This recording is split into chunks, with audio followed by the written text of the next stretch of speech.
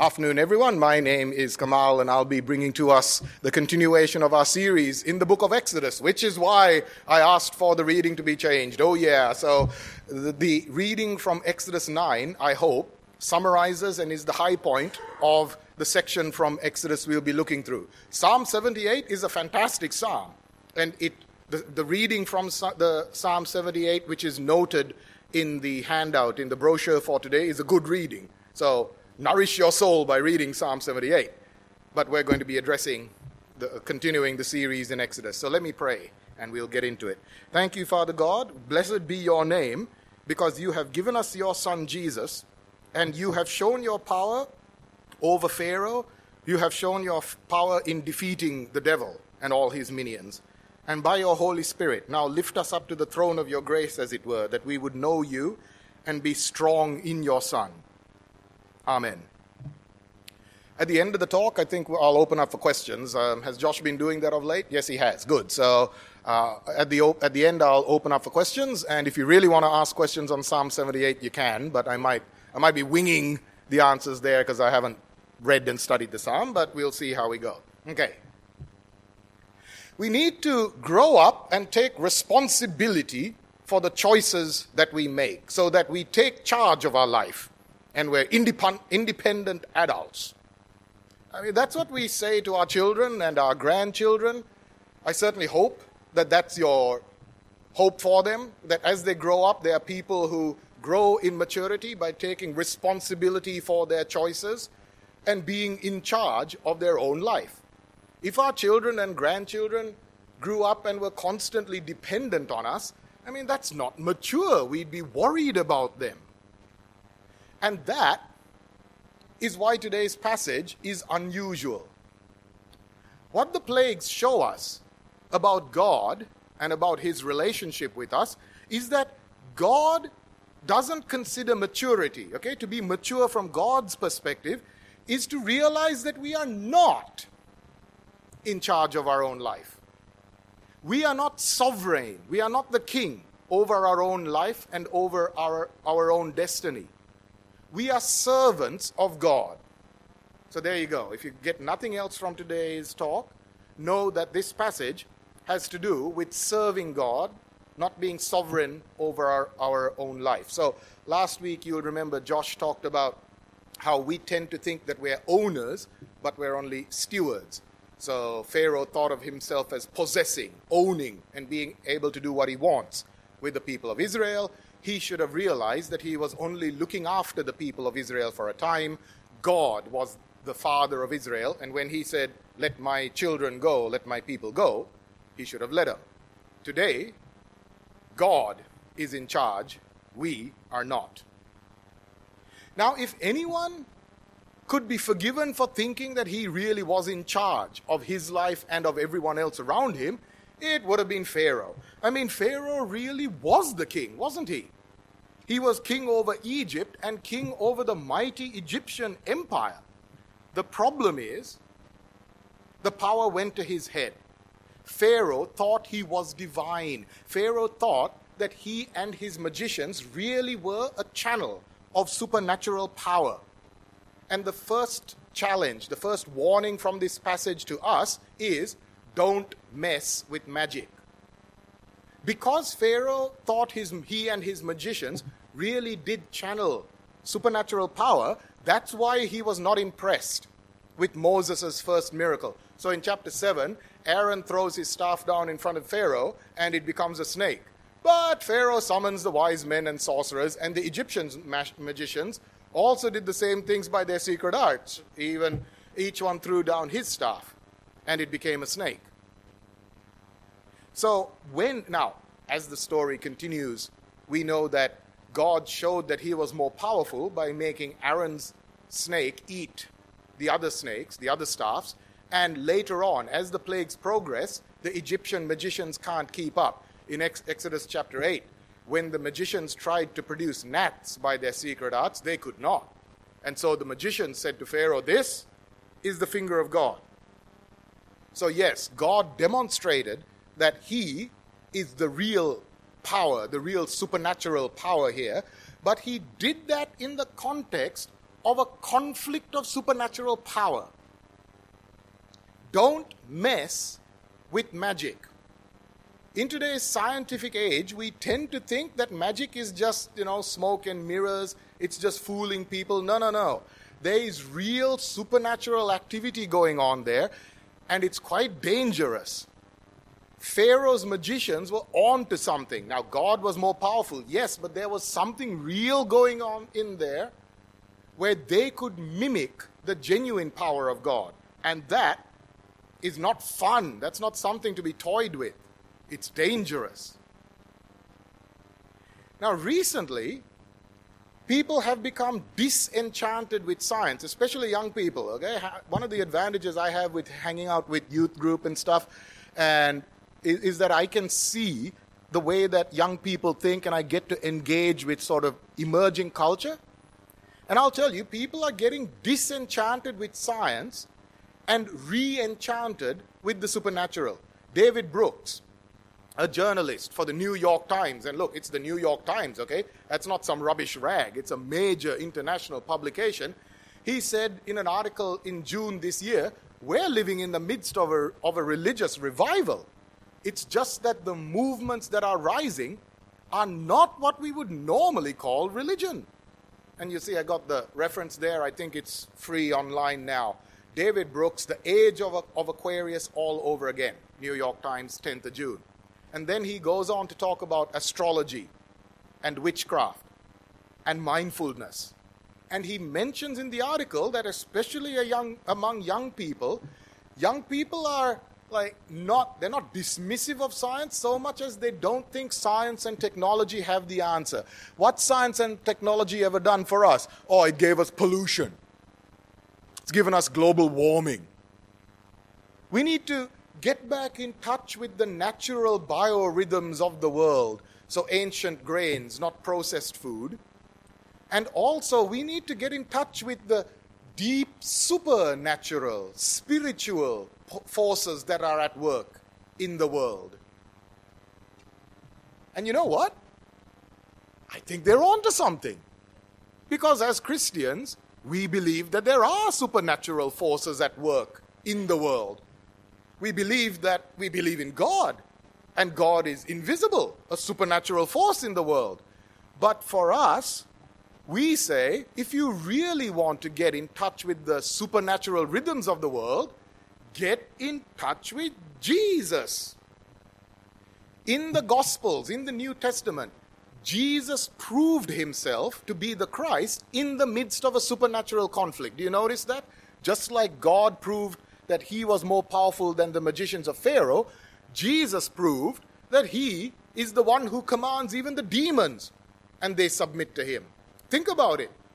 In the Gospel of Mark, the man possessed by a legion of demons, he was so naturally strong, he could break chains that had shackled him. And he screamed and cut himself and lived in the tombs, a living dead person, frightening, something out of our nightmares, out of those vampire movies.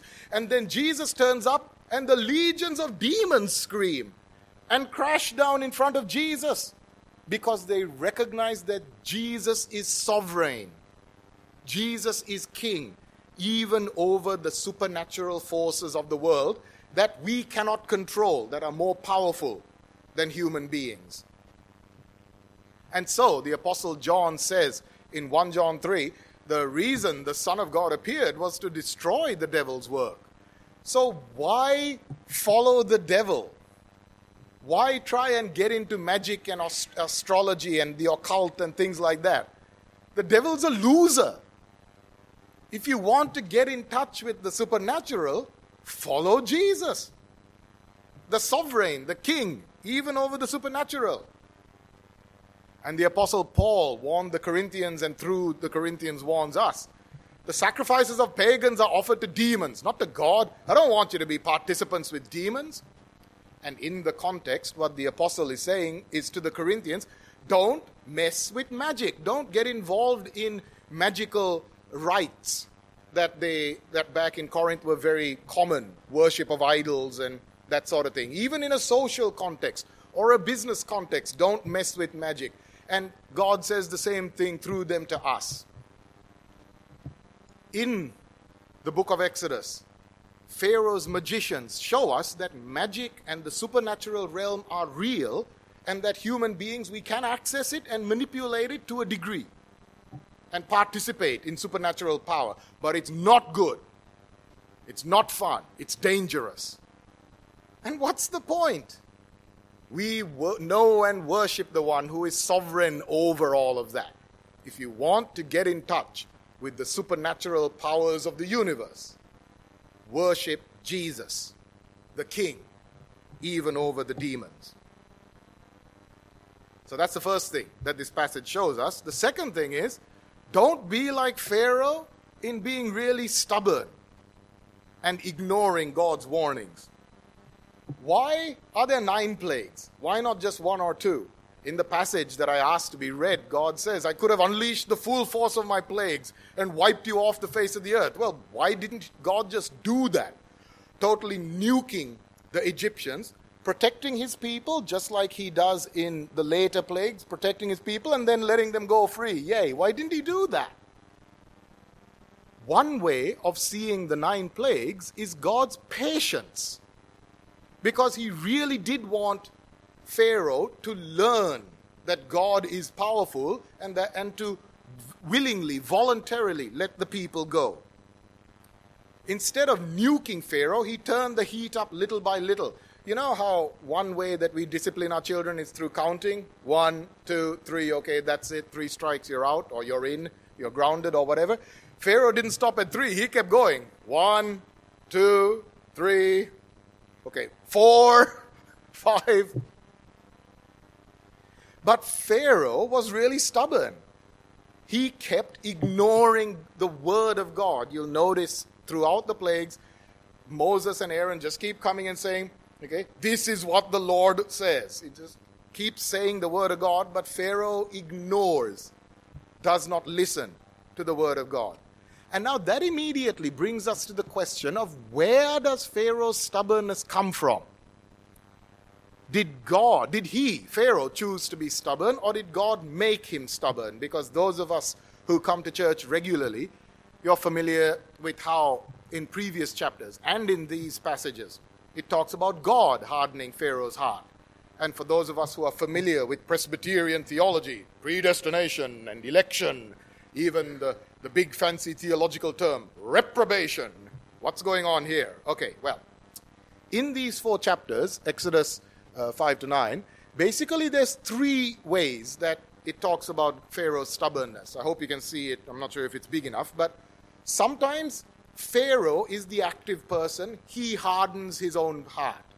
Sometimes it's just in the passive. Okay? Pharaoh's heart was hardened. We don't know from the text. Is God hardening him or Pharaoh hardening himself? Sometimes it's obviously God. God hardened Pharaoh's heart. Okay? And when we plot the passages, this is basically what we get.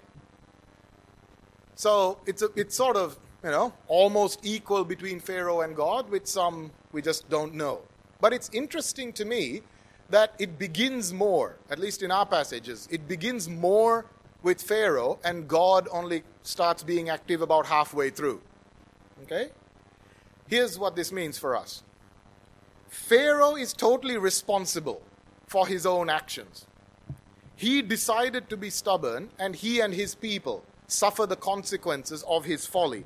But in and through Pharaoh's honest folly, his true, decisions, God is working to bring out what God wants to happen. God's will is bigger than and determines even, I'll use that word, determines Pharaoh's will.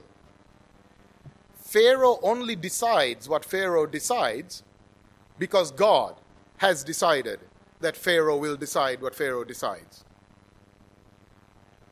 God is sovereign even over our choices.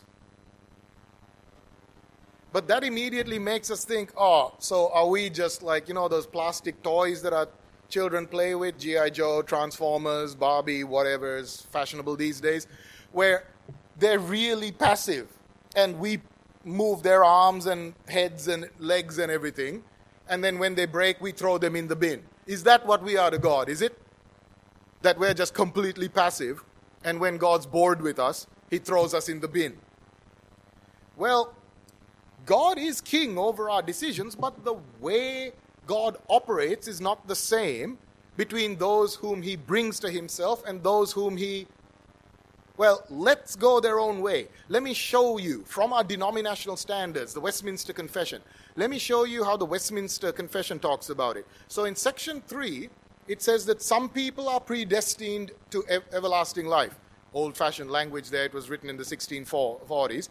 Others, now this is interesting, doesn't use the same word, does it? Some are predestined to life, others foreordained to death. And the fact that it uses different language, I think, is significant, because later on, after talking in some sections about God's election, it says the rest of humanity. Notice that the non-elect, there's a certain passivity in God there. The rest of humanity, God was pleased to pass by. And in his bypassing them, he foreordains them to dishonor and rot for their sin. But you notice, even the Westminster Confession, which is about as pulpit-thumpingly predestinarian as you can get, I'll tell you, even the Westminster Standards backs off, at least at this point, in using hardening language. The assumption here is that God has to work in people to draw us to himself, but left to our own devices, we would just walk away from God, which is exactly the case. This has to do with the nature of sin. Sin is more than just doing bad things. Sin is prejudice against God, that we are naturally, normally turned away from God. We think he stinks. We think he's boring. We think he's not worth living for. And so anything he says to us, we're just like, yeah, sure, whatever, yeah. And we're not listening. We're like Pharaoh. Yeah. When God punishes us for a little time, we're like, I'm sorry. But then when God draws back his punishment, we're like, ha! I knew it. You're just soft. You're just a soft touch. I'm going my own way. Na. That is what sin is. It's the worst kind of irrational, annoying, faintly embarrassing tantrum from our own children, or perhaps you've seen it, other parents, poor old parents, being embarrassed in a supermarket or something when a kid starts throwing things and breaking stuff, and then parents, you broke it, you have to pay for it. Or When God works in someone to turn us to himself, that's the miracle. God is actively working in the elect to turn us back to himself. The rest, he just says, fine. You don't want me, fine. Bye-bye. Sometimes, in people like Pharaoh, he reinforces their prejudice. That's what's key. Okay? But Pharaoh is not a robot. He's responsible for what he genuinely decides. And even his officers knew that. Pharaoh's officials in chapter 10 say to him, how long will this man, Moses, be a snare to us? For goodness sake, can you let these Hebrews go so they can worship their God? Don't you realize that Egypt is ruined? Even Pharaoh's officials could see that Pharaoh was just being an idiot. So friends, we are responsible for our actions. How has God been drawing you to himself lately? Now, most of the time, God draws us not through punishing. He draws us with love, with kindness. Perhaps we have experienced prayers that have been answered. Perhaps people tell us stories of their own experience with Christianity, and perhaps that awakened in us a desire. Wow, my friend whom I trust, they told me they really believe Jesus. Maybe there's something in that. And that's wonderful. When we come to Jesus and come to know him for the first time through love and joy and confidence that he is good. But sometimes, and perhaps some of us can tell stories, it would be interesting to hear, sometimes God has to prise our stubborn fingers off the idols that we cling on to, just like Pharaoh. Another way of seeing the 9 plagues is that it's God judging the gods of Egypt. So the flies and the frogs and all that, they represent the supernatural gods that Egypt worshipped. And so God systematically smashes them one by one. Has God had to do that to you? Have you seen God doing that to others? What are our idols, our 21st century idols that we tend to cling on to and trust that they will make our life good? Oh, my superannuation, it will keep me safe. Next minute, superannuation firm goes bust. Oh, my health and strength, I will trust our doctors and my medical insurance to keep me safe. The medical insurance says, oh, sorry, this is a pre-existing condition. We're not going to pay for you. Or even our medical technology, who here has been knocked over with the cold virus over the last couple of weeks? How many of us? Only a few. Okay, the rest of you have been taking your vitamins. But you get my point. All these centuries of science, and we don't even have a cure for the common cold because it out-mutates our scientists. I have a friend who died. Now, he had a pre-existing respiratory ailment, but he got knocked over with a cold, and he died. The oxygen tent of RPA in St. Leonard's could not save him. He was a believer. Okay, I look forward to seeing him in glory, preached at his funeral. But I tell you, everyone was sad. Of course, he was about my age, not an older gentleman. So, first thing, don't mess with magic. Pharaoh and his magicians, were on to something, but it's dangerous. Don't be stubborn like Pharaoh. Don't make God have to prise your fingers off your idols, whatever they are. And don't make him have to break your knuckles in the process, which is kind of what he had to do with Pharaoh, isn't it? And thirdly, don't try and negotiate. I mean, maybe by now you're like, okay, I get it. Yes, God is Lord. He is bigger than me. He is the king. Okay, let's sit down. God, pull up a seat. Let's have a chat. And let's negotiate what it means for you to be my king. I mean, that's what Pharaoh tried to do. God kept saying to him, I want my people to make a 3-day journey into the desert. But Pharaoh keeps trying to bargain God down. So first he says, okay, go and sacrifice to your God here in the land. You're not allowed to leave the land because you kind of get it from his perspective. They leave the country, they're not going to come back. And so, yeah, you can worship your God, but only in this land. And how did God respond? He slapped Pharaoh with more plagues. All right, sorry, says Pharaoh. Let only the men go worship the Lord. The women and children, they have to stay within the land. They're my hostages.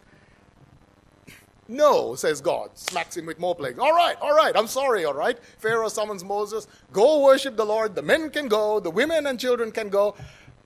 But your flocks and herds, you have to leave them in the land so you won't have anything to eat. You'll be starving and you'll need to come back. And God's response smacks him with still more plagues. You can't negotiate with God Almighty.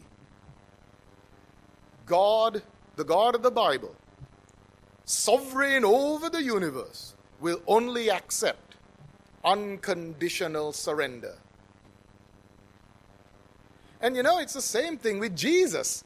People tried to negotiate with him. In Luke chapter 9, Jesus says to a man, follow me. And the man replied, Lord, let me first go and bury my father. Now, what do you think of that? That's actually quite good, isn't it? What a good, noble, responsible young man. He's trying to keep the 5th of the 10 commandments. Honor your father and mother. And perhaps, now we read that and we think his father's recently died. He's like, just a sec, I'll just do the funeral, be with you in a minute. Which could be the case. Or it could be that he's saying his father's still alive. Wait for me until my father dies, and then I can make my own decisions and follow after you, because I'll be free of family responsibilities then. And those of us who come from a more traditional background, you get the compliment, the honesty, the valuing, the honoring of the parents there.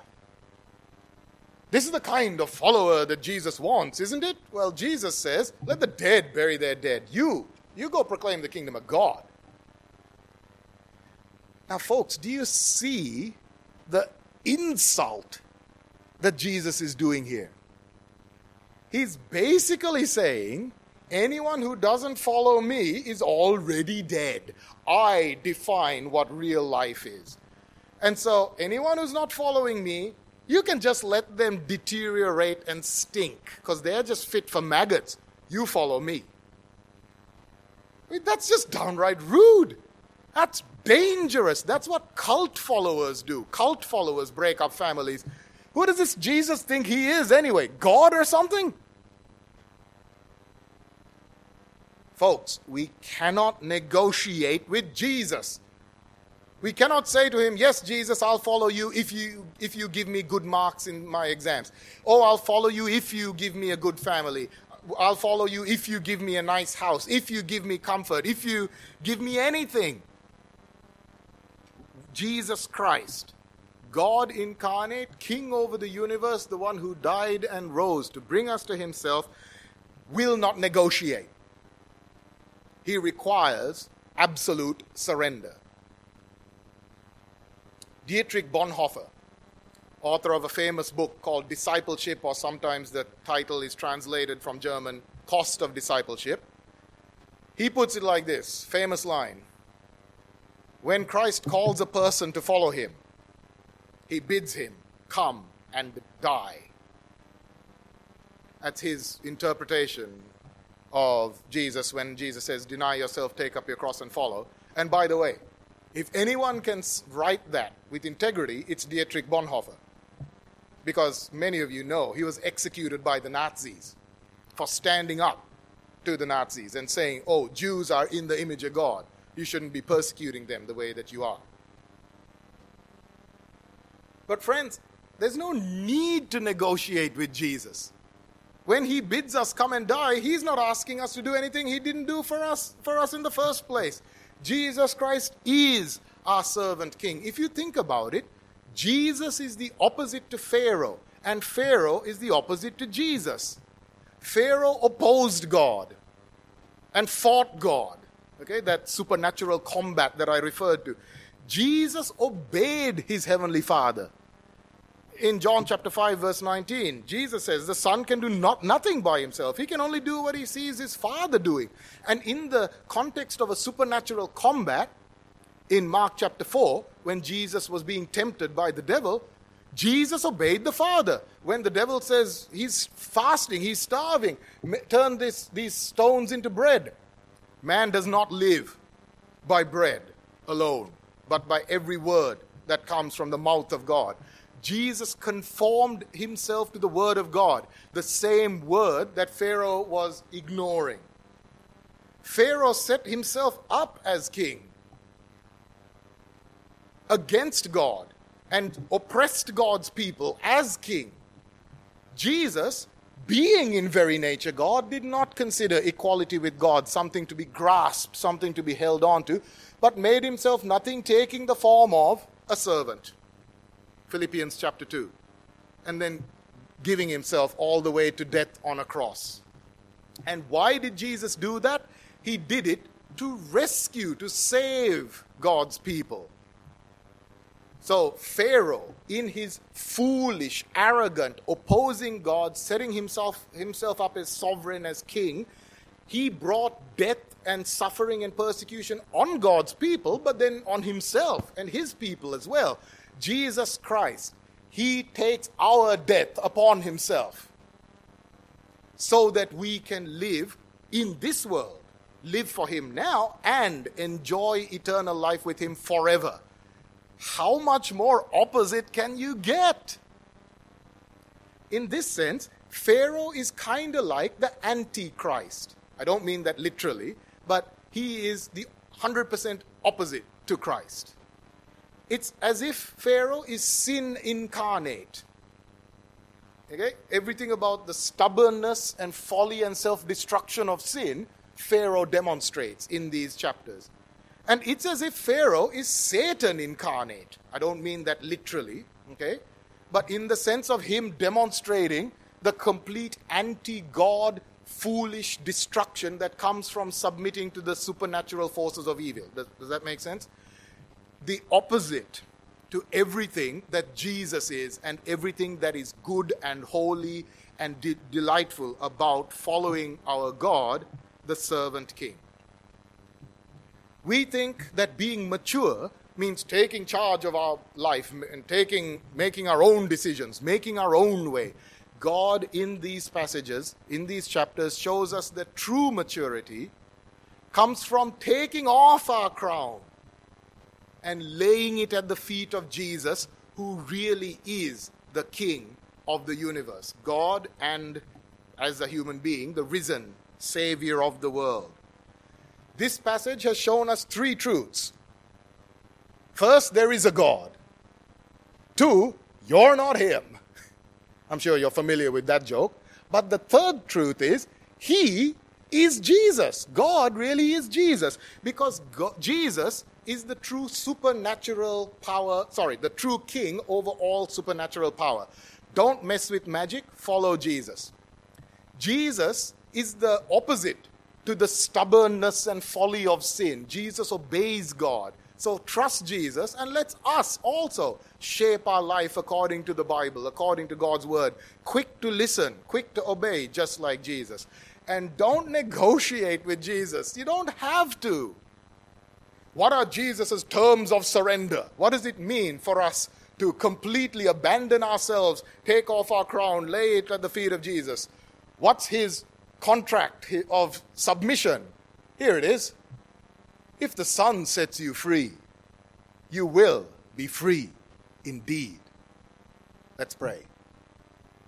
Thank you, Father God, that you gave us your Son, who in fulfillment of all your promises died and rose to set us truly free. We rejoice that you are mighty and sovereign, and that you showed yourself powerful over against Pharaoh. We lament Pharaoh's folly. We confess that we are often too much like him for our own good. Forgive us for the times that we tend to ignore you. We don't like what you say. We want to do things our own way. Please humble us. Draw us to yourself, that we would know your Son and his forgiving power. And then change us by your word, that like your Son, instead of rebelling and being stubborn, we would conform our life to you, especially when things are difficult. And help us to not fear completely surrendering to your Son, but to see him in his mercy and glory, so that following him is the joy that it should be. For the honor of his name, amen.